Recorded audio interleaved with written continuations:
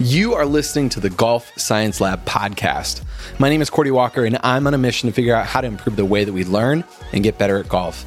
I've been able to travel all over the world talking with leaders in the industry, from instructors to researchers to golfers themselves, learning how they're getting better at golf and what that means for you.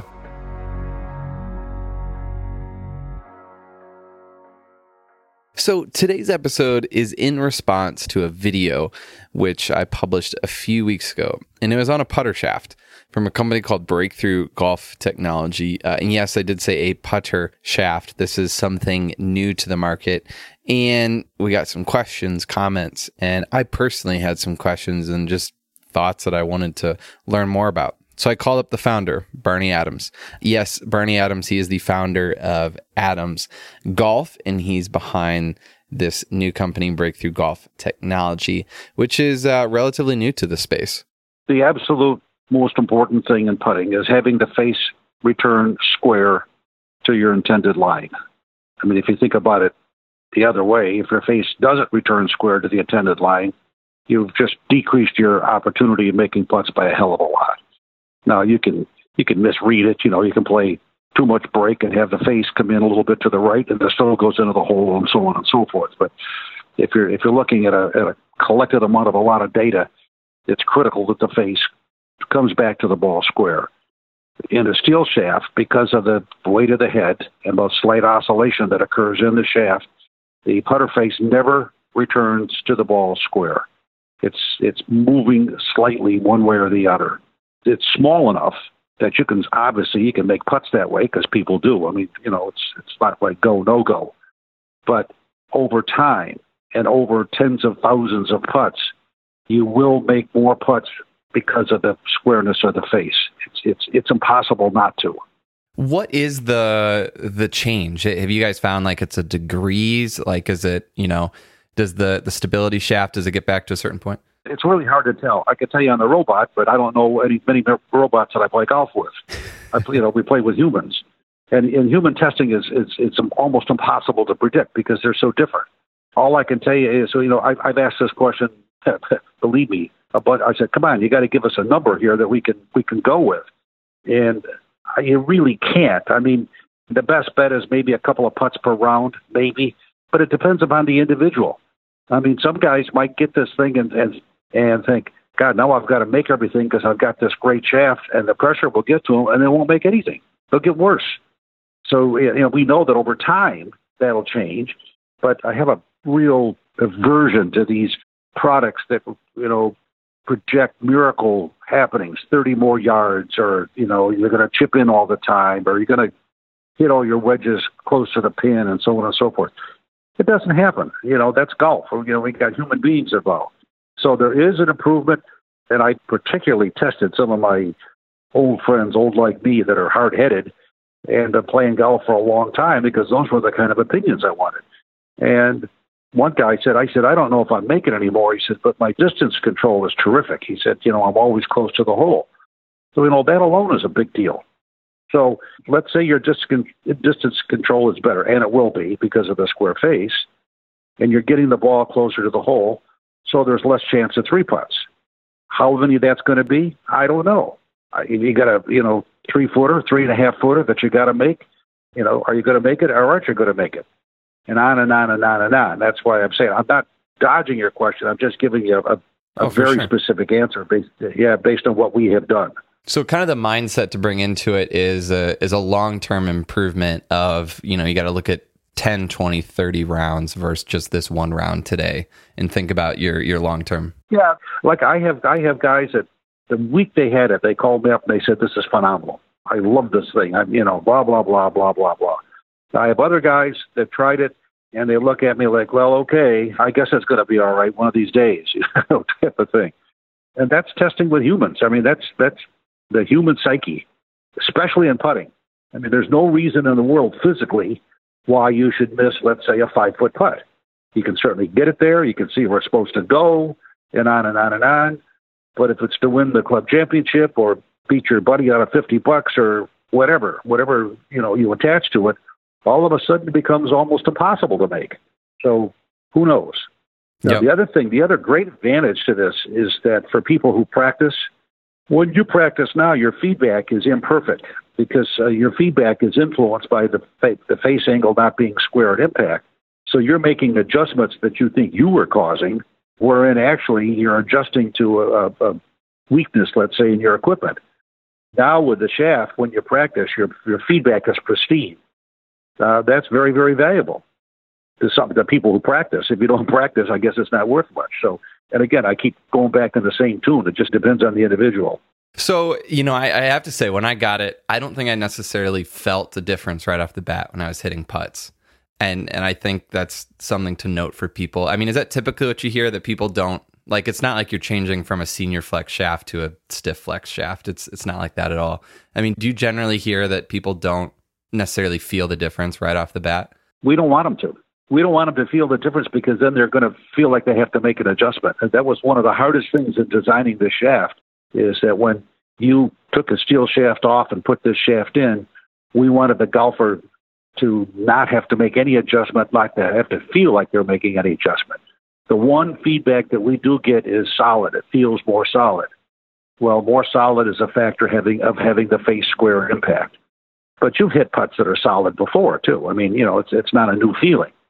So I think that's very, very important. Because, see, when we originally did this, there's a couple other ways you can fix this problem. You can make the shaft very heavy, or you can make the shaft much wider. Both of those mitigate the oscillation factor.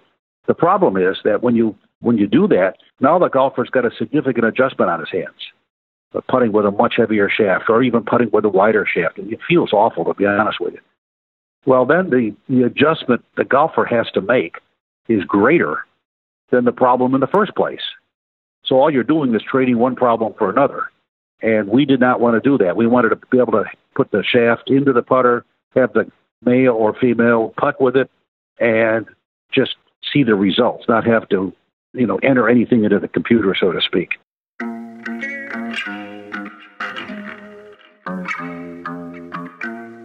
So if you haven't already, you should definitely head over to YouTube or the website and watch the video that goes along with this.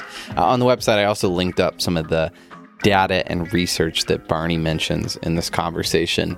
And I mean, it's an interesting concept. Again, the hard part here is that we talk about this is you're not necessarily seeing the ball fly 10 yards further like in a driver fitting, or seeing your dispersion tighten up when you're doing a full swing club.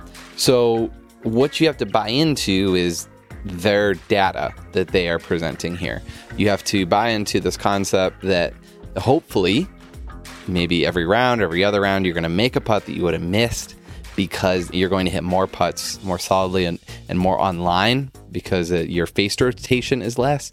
So, I mean, that's what you're really getting here. That's what you need to buy into, is you need to like their data, believe it, and go for that. Not for everyone, definitely understand that, but it's a really interesting concept, and it's, the company's name is Breakthrough Golf Technology. This is definitely not something that we have seen a lot of in putter shafts. I mean, when is the last time you talked with someone about, what they had in the shaft of their putter? Never. So, something cool here. Is the weight of the shaft, the stability shaft, the exact same as what we typically see in a just a traditional steel shaft?